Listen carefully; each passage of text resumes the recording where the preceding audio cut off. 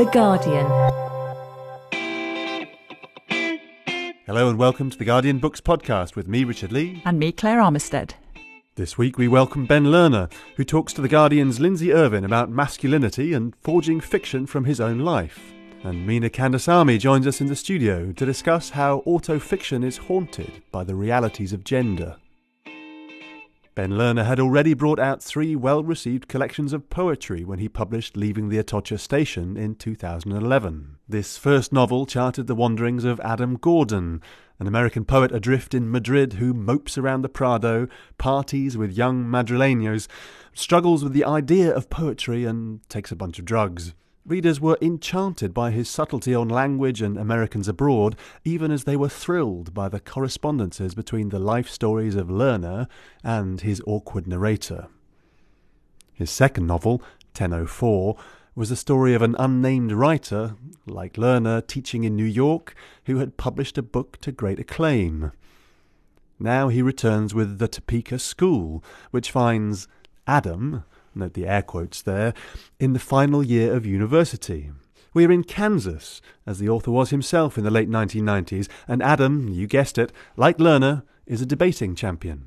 The novel is, in part, a meditation on the intellectual traditions that have fueled bullying and fake news in American public life. And when Lerner came to the studio, he began by reading a section where Adam's parents, Jane and Jonathan, who are both psychiatrists, listened to a judge pulling apart their son's debating performance. "Yes, you're winning these rounds easily," Evanson said to Adam with an intensity I thought might have been for our benefit, "but you're winning them in the wrong way." This was 2 days later. We were in another empty classroom after the afternoon's competition had concluded. "You're giving fast and fluent speeches from left on the spectrum, and you're going to easily carry judges who share that orientation. Liberal cosmopolitans, judges from San Francisco and New York, of which there are plenty." My eyes met Jonathan's. Maybe I was being paranoid, but I half expected Evanson to come right out and say the Jews.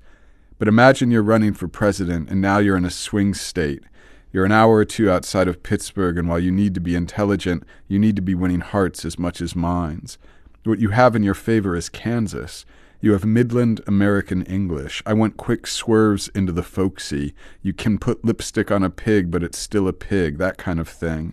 I want you saying, right after some hyper-eloquent riff about Yeltsin breaking a promise, "Now in Kansas we call that a lie."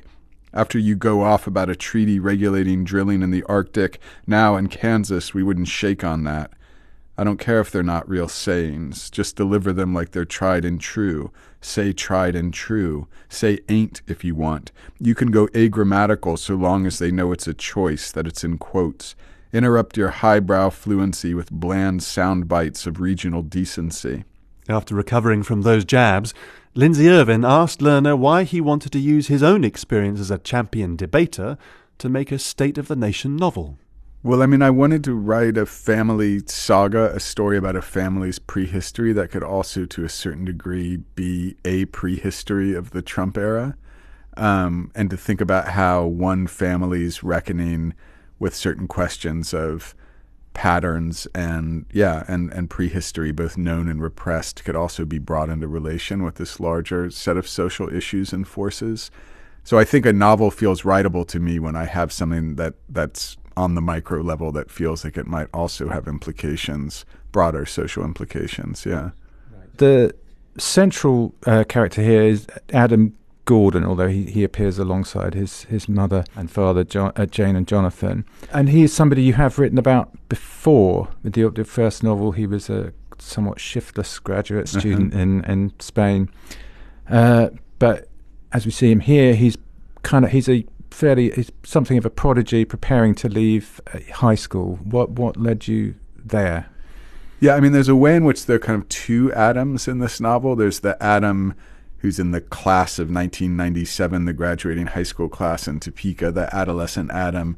And then there's kind of the subtler, implied older Adam who's writing this book from the Brooklyn of the present, where he's become a father. And it's to a certain degree about the older Adam trying to remember the experience of the younger Adam, but also to often remember it from the vantage of his parents, because now as a parent himself, he has as much access to his parents as he does to the perspective of the adolescent version of himself. So I wanted it to be before and after the other Adams. And those narrative voices kind of flicker in and out of the narrative threads, don't they? Sometimes That's right. Different voices appear in a context where you'd sort of expect one to carry on. That's right, because for me, the drama of the book is the older Adam's effort to imagine these other minds and vantages. Like, it's not a book where the goal is to just perfectly and omnisciently being able to inhabit other consciousnesses. It's more about the dramatization of the struggle to imagine other minds and also to encounter the limits of that process of imagination. Like, Adam doesn't even have full access to the younger version of himself, but he wants to be able to imagine the kind of people around him, and to think about how the voices that surrounded him when he was young have shaped him in the present. Is he a figure you think you're going to carry on returning to? Will you become a kind of intellectual version of Rabbit?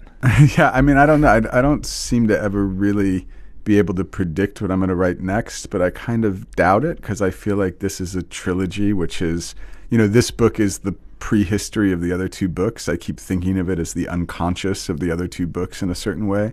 And I think I always needed to write a Topeka novel, like of this kind of formative childhood experience. And now I feel like I've written both the third term of the trilogy, and it's also the prequel to the other two books. So it feels like a closed circle. So I don't have a sense of whether or not he's an avatar I would ever deploy in fiction again. But if I've learned anything from writing these novels, it's that I'm not really in control. You made your name as a poet and also as a novelist with more or less avant-garde experimental writing. And compared to them, this novel looks really quite conventional. Mm-hmm. Does it feel like that's a kind of storytelling style that you've arrived at naturally, and that you'll continue with? Well, it's weird because I totally know what you mean, and it's the most conventional novel that I've written, in the sense that it's intergenerational. It has multiple centers and multiple voices. It has a little bit less maybe about kind of art and poetry, whereas the other novels were, to a certain extent, kind of vehicles for literary and art criticism, among many other things.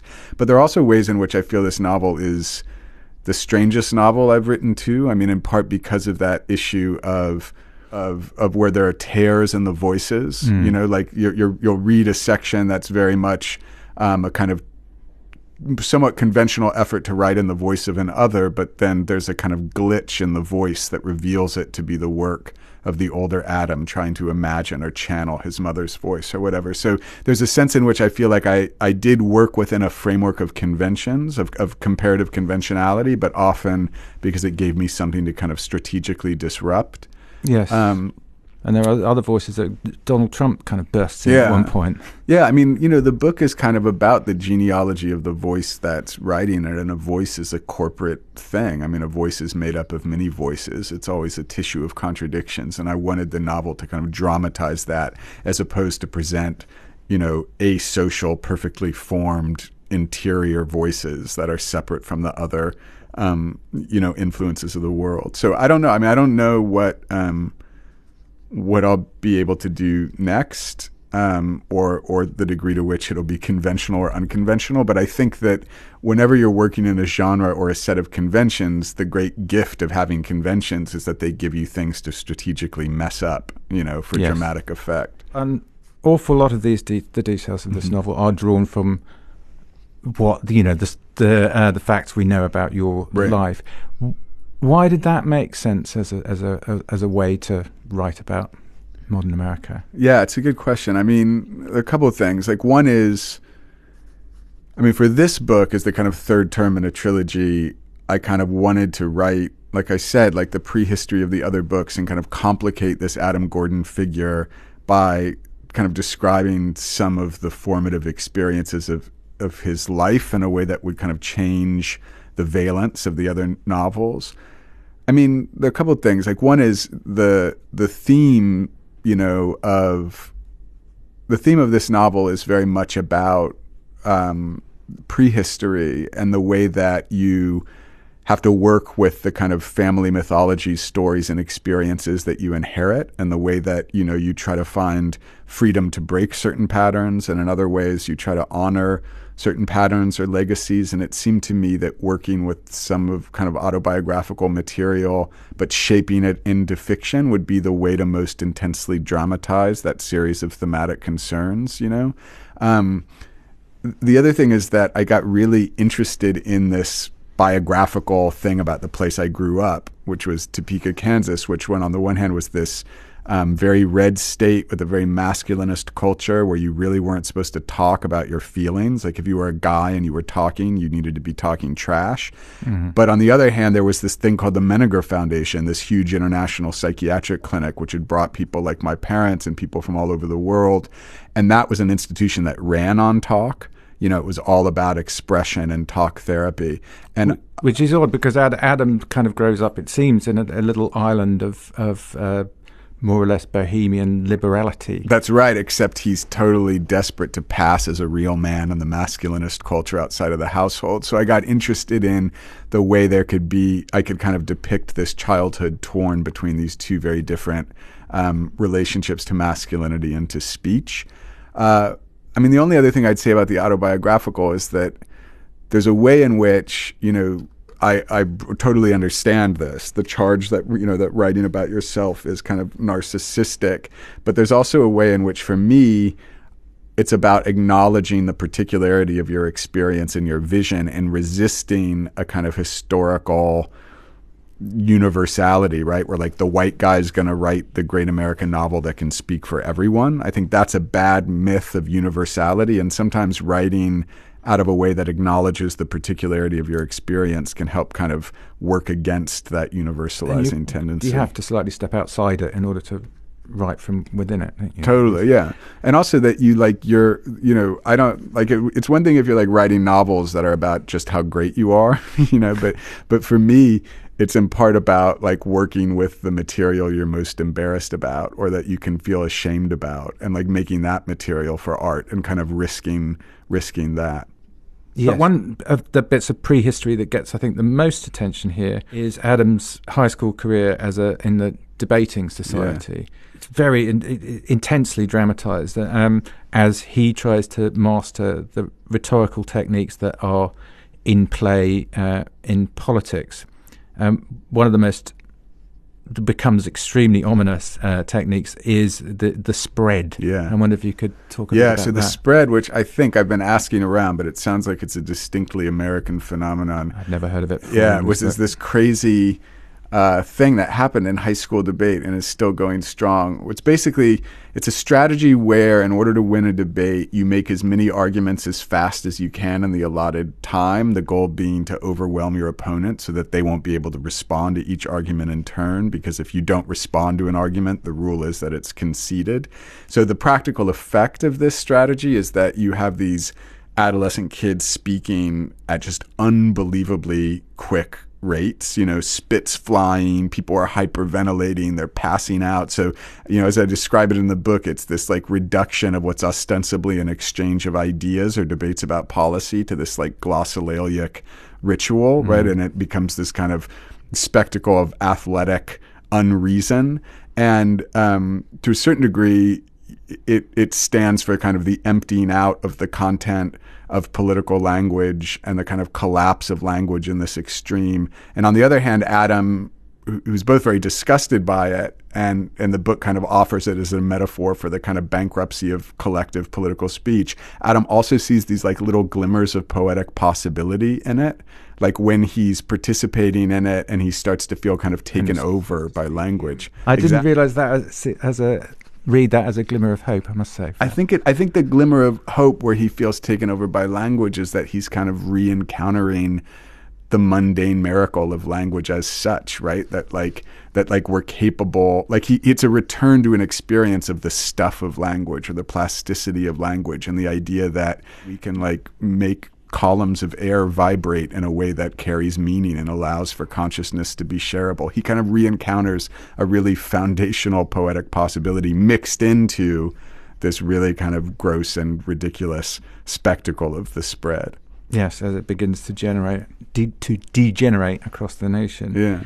But as Adam is trying to master these discourses, I suppose another character, Darren Eberhardt, is trying and failing to master the most basic sort of social rhetoric or social languages. Yeah. I wonder if you could. I mean, he seems like he's a character he appears to have quite severe learning difficulties. Yeah. Yeah, he does. I mean, it's not, the book doesn't kind of specify them, but yeah. And his is a kind of counter perspective on the narrative all the way through. Yeah. Yeah, Adam and Darren are kind of linked in these ways that neither even understands. For example, Darren's psychologist at the foundation is Adam's dad, but that's something that Adam can't know.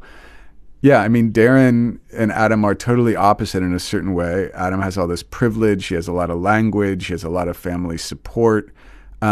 He's good at school or whatever. Darren, kind of can't cut it at school. He's had a difficult father who's died in a car accident. He has an overworked mom, and kind of like no community can assimilate Darren. So he's a kind of loner. And one of the things that happens in the book is that Adam is one of the high school seniors who brings Darren into the like party scene with in an awkward way that has disastrous results. But Darren and Adam are really intensely linked in a fundamental way, which is that they're both totally dominated by their anxiety about whether or not they can pass as real men, as like tough guys. And they kind of share this obsession, which impacts them differently based upon their different resources. But there is a kind of symmetry. There's a kind of doubling between them, which would presumably seems to be an anxiety that's shared across the whole of Topeka and the Midwest and the United States and probably everywhere. Yeah, I mean, I think masculinity is largely constituted by the terror of being emasculated, and the book is interested in some of the ways that terror of not being a real man, whatever that means, causes people to regress into different kinds of like modes of violent self-assertion. And indeed, and against this is a more kind of adaptive stories are those of Adam's parents, Jonathan and Jane. Their careers sort of seem to embody the somewhat disappointed hopes of therapeutic, psychotherapeutic culture, which kind of sometimes seems almost to define America, but here we see whose utopian hopes are endlessly frustrated, and real life does not seem to teach people how to correct the mistakes that their psychologies lead them towards.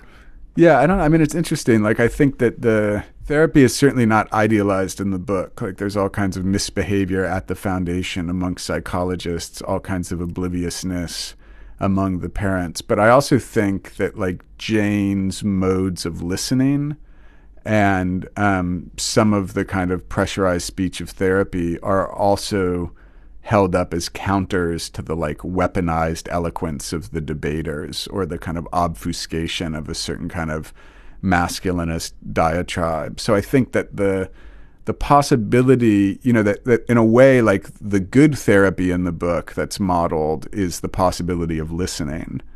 And that the therapeutic frame sometimes creates the possibility of a way of listening that really solicits authentic kind of interpersonal communication versus the other modes of language, largely masculine language in the book, that can be about a kind of bullying or a kind of performance of superiority or whatever. Yeah. So, it's definitely not an idealistic treatment of therapy, but I do think of it kind of as an homage to the parents in a way, and the way that, in particular, Jane's voice, both parents' voices give Adam counter models to some of the other voices he encounters, whether it's the debate coach or the the adolescent posturing or the language of Donald Trump, which is, as you mentioned, kind of in Adam's language too by the end of the book. So I think at its best, therapy is a counter model to the more brutal forms of eloquence, or the brute language of violence, which is also kind of butting in periodically. The brute and very material language of violence, or the kind of painful muteness of a Darren character, who kind of has no language really. by the end of the book. And finally, you will be no doubt aware that you are one of a number of writers, contemporary writers, who are drawing on factual details from their own life to write what are described as novels. Knausgaard, Olivia Lang, Chris Kraus, Alexander Hemon, and so on. Do you feel some sort of kinship with those writers?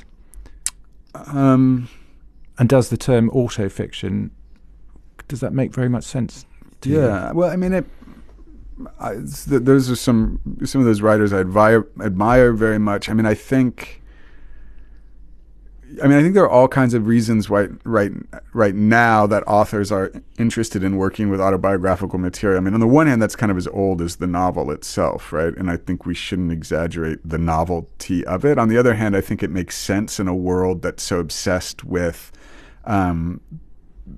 this like self-curation and the kind of image of the avatars that so many people live by, whether it's like, on Instagram or whatever, that literature would be a kind of slower, more thoughtful, more complicated, more nuanced version of that, to try to kind of think about actually the way a self is constructed, presented, what parts of our identities are changeable or variable fictions, So I think one reason why it makes a lot of sense that people are interested in that now is that it is also a way of kind of opening a window on that cultural obsession and other often faster media.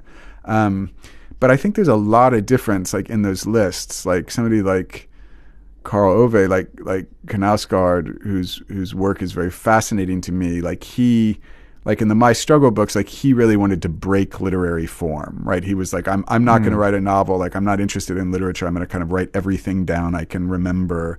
And that was kind of like the wager of it. It was a kind of literary project in a certain way. Every detail, even the most boring of all. Exactly. Life. And I think that was a kind of a very interesting experiment in a lot of ways. Whereas like, even though I'm using autobiographical material to a certain extent, I'm kind of the opposite of that. Like I'm not at all about telling the nonfiction truth. I'll alter the materials I'm using in order to make what I think of as the most significant and formally effective structure. Do you know what I mean? So like you can be working with autobiographical material but still have an entirely different set of aesthetic commitments. And I'm very interested in patterning, like we've been talking about. And so when I'm making a work of art, I'm always ready to sacrifice the biographical to what I think of as the more important truth of the work of art. And I'm very invested in the kind of traditional resources of the form, whereas somebody like Knausgaard, I don't mean to speak for him, but I think he is not typically as invested in that. So that's just to say, like, it's how you work with the biographical material that ends up kind of defining you, not just the fact that you are working with biographical material, especially because all writing is to a certain extent going to be caught up in the biography of the person who's doing it. Right. Well, thank you very much. Yeah, thank you. Ben Lerner. The Topeka School is published by Macmillan in the US and Granta in the UK. After the break, the poet and novelist Meena Kandasamy joins us to discuss how gender affects the way autofiction is read. Welcome back to the Guardian Books podcast. Here with us now is Meena Kandasamy, a poet and author of 3 novels, The Gypsy Goddess, When I Hit You, and most recently, Exquisite Cadavers. Claire, you've been a fan of Meena's for a while, so why did you want to bring her in to talk about autofiction? Well, Meena, I think it's fair to describe you not just as an autoficteur, but as you're one of our most political novelists, aren't you, in these 3 books. And I first came to you through your 2014 debut novel, A Gypsy Goddess, which dealt with a massacre of agricultural workers in Tamil Nadu in 1968. And rather like the South Korean novelist Han Kang did with her novel Human Acts, you push the story to places where narrative can't go or usually doesn't go. So, for example, in the climactic central section of that, you didn't attempt to humanise the charred remains of the 42 victims.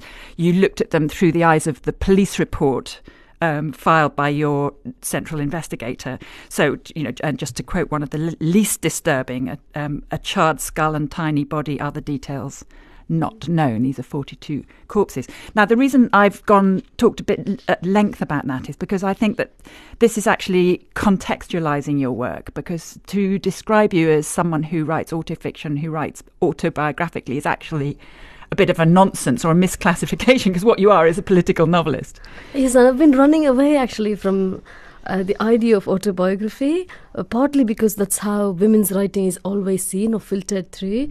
So I think it's been a huge reaction to that. So I was like, I'm not telling my story, because that's what they do to women. They say, oh, she's written one book and it's her story, and then they're like, as a way of minimising it. Yes. Yeah. Nevertheless, When I Hit You, you were open about the fact that it was inspired by your experience of domestic violence in a short marriage. Yes, and that was it was actually, it's a little bit of my own journey as a writer, because I think that, I'm a woman, but I'm not going to do things that people expect women to do, or they, like try to box women into. So I'm going to do stuff like, deal with politics, deal with caste, deal with, class struggle in India. And so that's how I did my first novel. But then you realize that even as much as you want to intellectually escape social stereotyping, you're confronted, even in the far left, with misogyny and violence, and which you actually encounter. So you realize, oh no, it's not something for me to gloss over.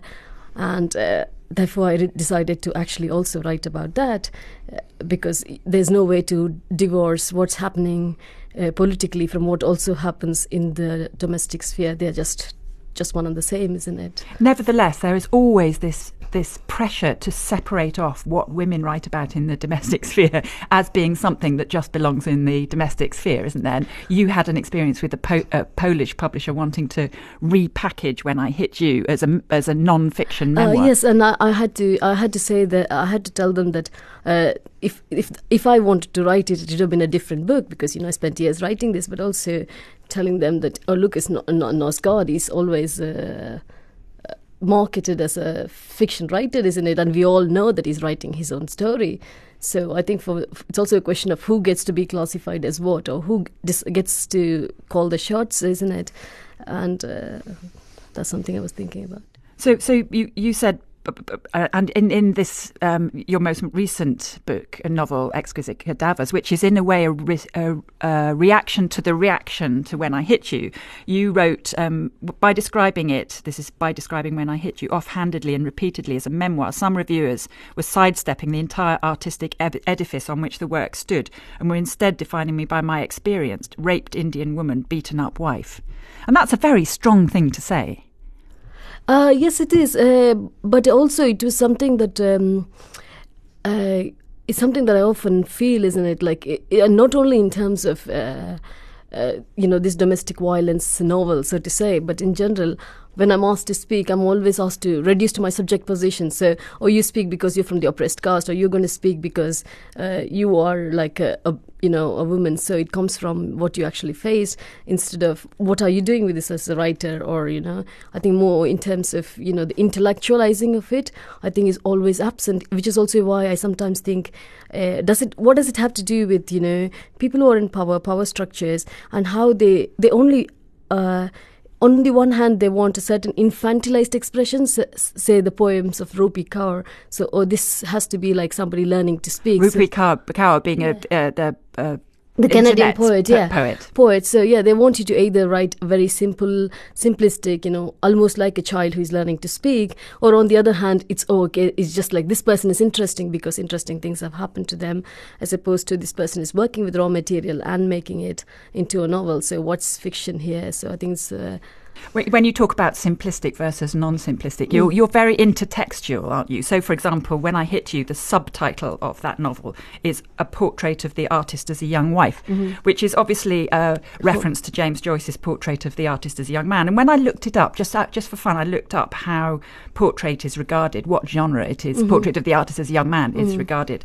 I discovered that it's described as a Künstlerroman, a coming of age of the artist novel, which is a subdivision of Bildungsroman, a coming of age novel. I.e., nobody's ever really suggested that it's only, in air quotes, a memoir, whereas people have suggested that your novel is only, and you sort of anticipated that reception in your subtitle to this novel. I can't just go on everywhere and say, oh, nobody's taking me intellectually seriously enough. Oh, no, because, you're going to become just somebody who complains a lot. So I was like, oh, the way to do it in the most transparent manner was the third book. Say, look, this is what's happening here with me.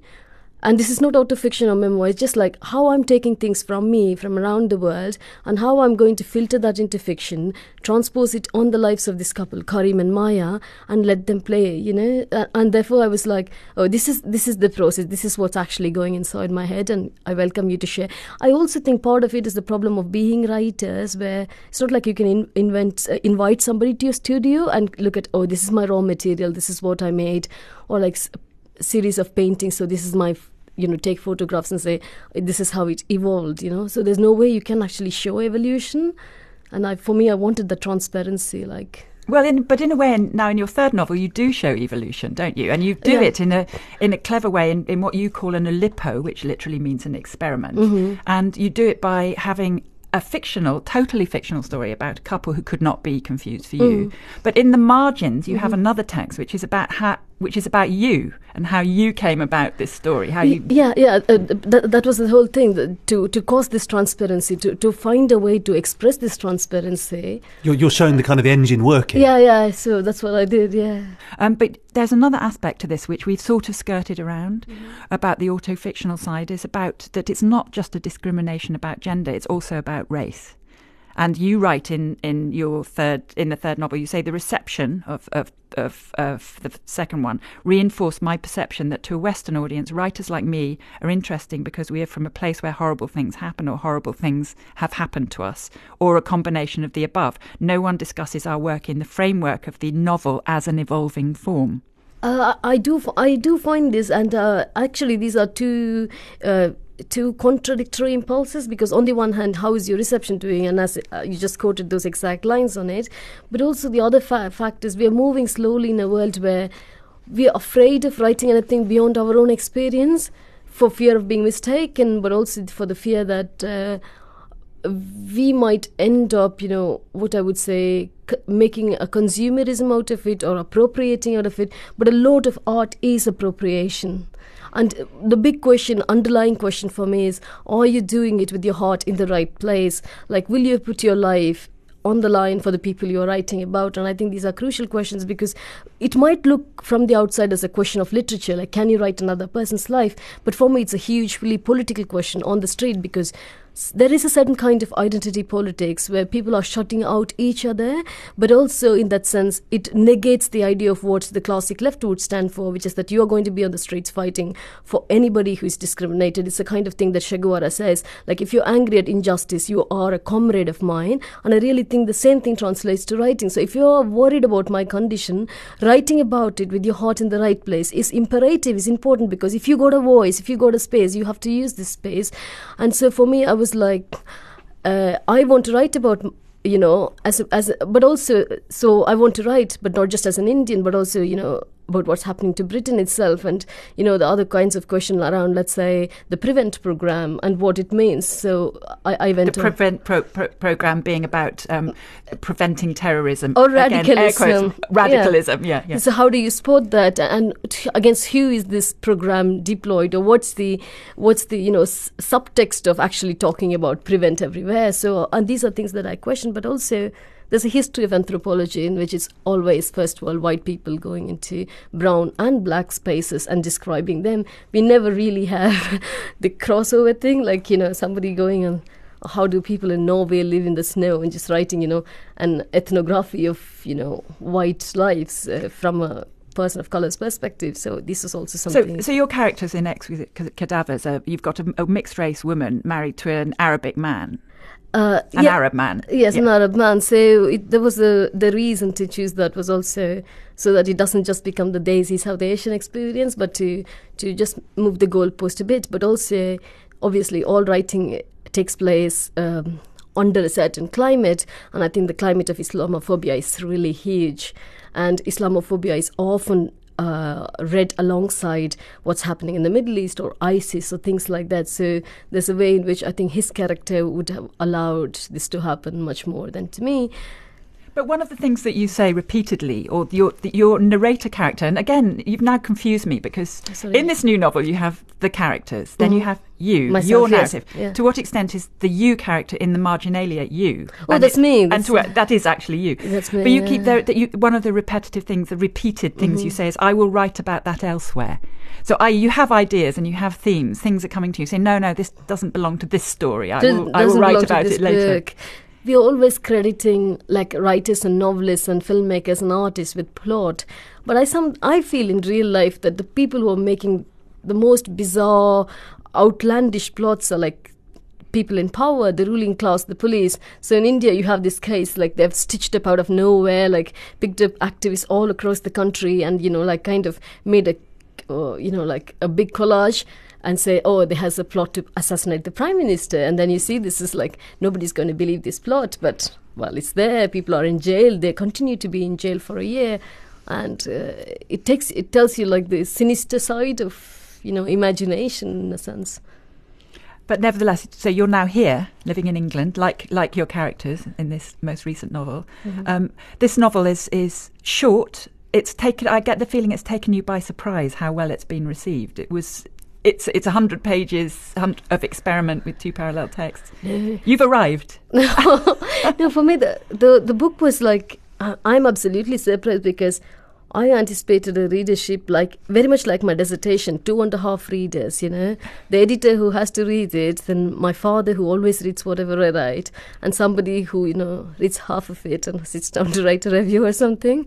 So, in a sense, you're like, it's not going to really appeal to everybody, so... And that's all for this week. Thanks to Ben Lerner, Lindsay Irvin and Meena Kandasamy. Next week we'll be cooking up a storm with Priya Basil. If you have any thoughts about this week's episode, get in touch on Twitter @GuardianBooks or on the podcast page. And remember, you can always subscribe and review us wherever you get your podcasts. But for now, from me, Richard Lee. And me, Claire Armistead. And our producer, Esther Epoku-Jenny, thanks for listening and goodbye.